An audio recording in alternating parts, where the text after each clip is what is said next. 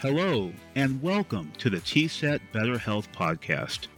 This is your host, James Tyree, a health communication consultant at TSET. And this is Kate Howell, TSET podcast producer. Today, we're shining a light on just a few of many exciting things happening around Oklahoma in the world of healthy living. These three inspiring stories are the perfect showcase for the TSET Healthy Living Program, a grant program designed to improve health across the state by making changes at the local level. Through the TSET Healthy Living Program, or HLP, lead agencies of 28 grants in 30 counties have teamed up with TSET to make their communities healthier. Today, we get to hear about some exciting work happening in Mayes, Adair, and Payne counties. That's right. But first, we should cover the basics. How does the TSET Healthy Living Program work? For that, we asked Andrew Underkoffler, a TSET program officer who works with HLP grants, to share a few details. My name is Andrew Underkoffler, and I'm a program officer for the Healthy Living Program here at TSET. So, in a nutshell, the Healthy Living Program is seeking to prevent cancer and cardiovascular disease by preventing and reducing tobacco use and obesity on a local level. Often, the underlying causes of poor health outcomes are due to circumstances outside of healthcare systems, but are actually linked to the conditions in which people are born, grow, live, learn, play, work, and age. These are our social determinants of health that can drive as much as 80% of our health outcomes. So when I say local level, I'm talking about our hotspot region approach that we use for the Healthy Living Program. HLP grantees spent a year completing a comprehensive community needs assessment to gather local data about their communities. So this data, paired with census tract and block group data, provides an opportunity to guide conversations about what might be causing health disparities in different hotspots across those communities and how grantees can create change within those communities through program planning and investments of resources at the local level. Grantees have worked with local leaders, local businesses, their local governments, community organizations, schools, the people of their community, and so much more in a data-driven approach to determine the best strategies for their communities in improving health outcomes. In addition to that, grantees have their own collaborative groups where they've brought people together from their community to help steer the decisions and where they'll be going with these strategies over the next 5 years of the grant cycle. So grantees will have at least 9 strategies that they'll be working on. Some have more. These strategies work to approach our 3 health topic areas: tobacco, nutrition, and physical activity. So these can include things like working with cities and local governments on a variety of zoning ordinances, urban design, transportation strategies that encourage active living for people of all ages, providing guidance to grocery stores and small food stores on stocking healthier options, and then, of course, working to ensure tobacco-free properties and reducing youth access to tobacco. So we believe in local people solving local problems. Bringing those people together to identify community goals and implement change is critical and has great potential for long-term sustainability.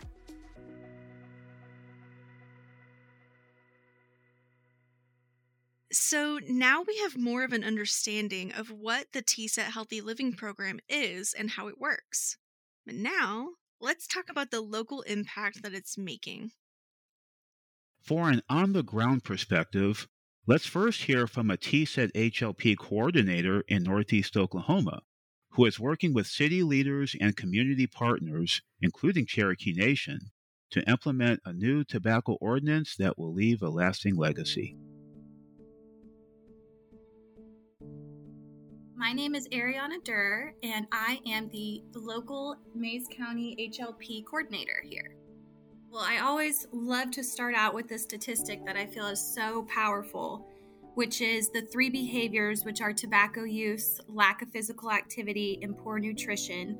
They actually contribute to 4 chronic diseases: heart disease, lung disease, diabetes, and cancer that contributes to 60% of Oklahoma deaths.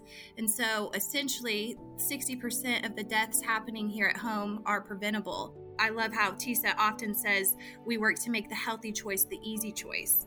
And so oftentimes if there's tobacco users, if there's a tobacco ordinance in place, let's say at a football game, those adults are unable to use the tobacco products in front of the kids. And so that's super important for the culture, because we know if they use tobacco in front of the kids and at different events, community events, sporting events, it can kind of create a culture to normalize tobacco use. And so it's so important to be able to have these policies in place and enforce them so that that culture of unhealthy behaviors can be turned around. I know oftentimes, especially in rural Oklahoma, small towns are very protective. And so it can seem like we're outsiders coming in trying to change their culture. That's why it's so important to build those relationships with people in the community. And so that means supporting their community events, going to their council meetings, really reaching out to them and not always reaching out to them to want something from them, but to really genuinely care about them and care about what's going on in their community. And when you can build that trust and relationships, it's very surprising how much impact that can have in passing policy and ordinances. We have some exciting things happening. It's definitely been years in the making of trying to create this culture change, but it's been hopeful along the way, because there was one community in particular that when they implemented this tobacco-free ordinance, of course, there's the 1-800-QUIT line that a lot of employees took advantage of, which was super encouraging. And in addition to that, in the ordinance, it shares that there could be tobacco cessation classes. And so we're fortunate over here in Mays County to have the Cherokee Nation. They actually offer that service. And so we were able to connect those employees with that tobacco cessation class, and some employees actually took advantage of that class. And so that was super encouraging to see that this ordinance, the result of it was people wanting to really quit and go on that journey. So that was super awesome. So there's just been such great work done because of the tobacco-free ordinance that has also opened doors and other opportunities for the community to become healthier. Changing the local ordinances can have cultural and generational impact, as Ariana explained. But sometimes local residents see the lasting changes with items as simple as signs and paint. A TSET HLP coordinator in Adair County in far eastern Oklahoma shares with us how changing an environment can change lives. My name is Hillary Mead, and I am a Cherokee Nation supervisor, and also the program coordinator for the TSET Healthy Living program. Cherokee Nation has had a good relationship with schools and community centers within Adair County. And I think that that's what has really helped us when we worked in our last grant cycle and we were able to pass wellness policies with all of our schools within Adair County. And I think that was beneficial because that was based on the relationships we had previously through Cherokee Nation's previous work of the school health programs that are offered in our schools. So we've already built that relationship that definitely they had trust in us and they were ready to move forward with any policy work that we had brought to them. The high obesity program was offered in both Adair and Muskogee counties. And I know that they came in and we were able to help them gather their baseline data because they were working on similar projects such as safe routes to school and complete streets and trying to connect places to healthy options such as walking trails and to healthy food options. And so it really helped us when we got to our implementation efforts. We had already, like I said, gathered that baseline data around the schools. We had worked on policy work with our schools and our city governments for complete streets and safe routes to school, which allowed them to move forward with implementation efforts such as buying materials for us. So some of those things that they were able to do was come in and bring in speed bumps and paint for crosswalks, and in our park systems, I know they've done some park benches and trash receptacles and done some paints and stencils. Also signage. Signage was another big one that they got to help us with. And really help with flow of traffic that are through our schools and their pickup and drop-off zones. What they did with the stencils and the paint, we worked on doing playscapes at our park systems. So we've done them in Stillwell and in Westville, and just made areas where kids could come and play. It didn't necessarily need a ball or equipment or anything like that. There was a playscape that was painted directly on the pavement or the cement that they could use, and they could play, make games with, and play that way. Looking back, obviously that I've talked a lot about the Safe Routes to School projects. That's always been a passion of mine and always something that I've loved working with city governments on. And to see that come to life in Stillwell and in Westville has been amazing to watch.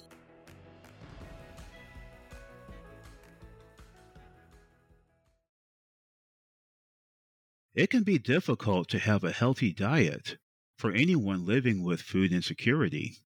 That's why the TSET Healthy Living Program of Payne County teamed up with Our Daily Bread, an affiliate of the Regional Food Bank, to help increase access to nutritional food for members of their community.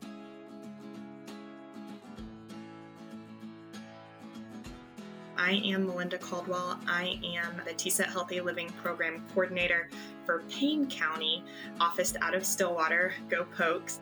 So what's really exciting for me as a public health advocate is to see how the Healthy Living Program really takes an evidence-based, sustainable, and environmental approach, looking at macro level changes. So we work a lot with policy and environmental change, really surrounding tobacco prevention, increasing access to healthy foods, and increasing opportunities for physical activity.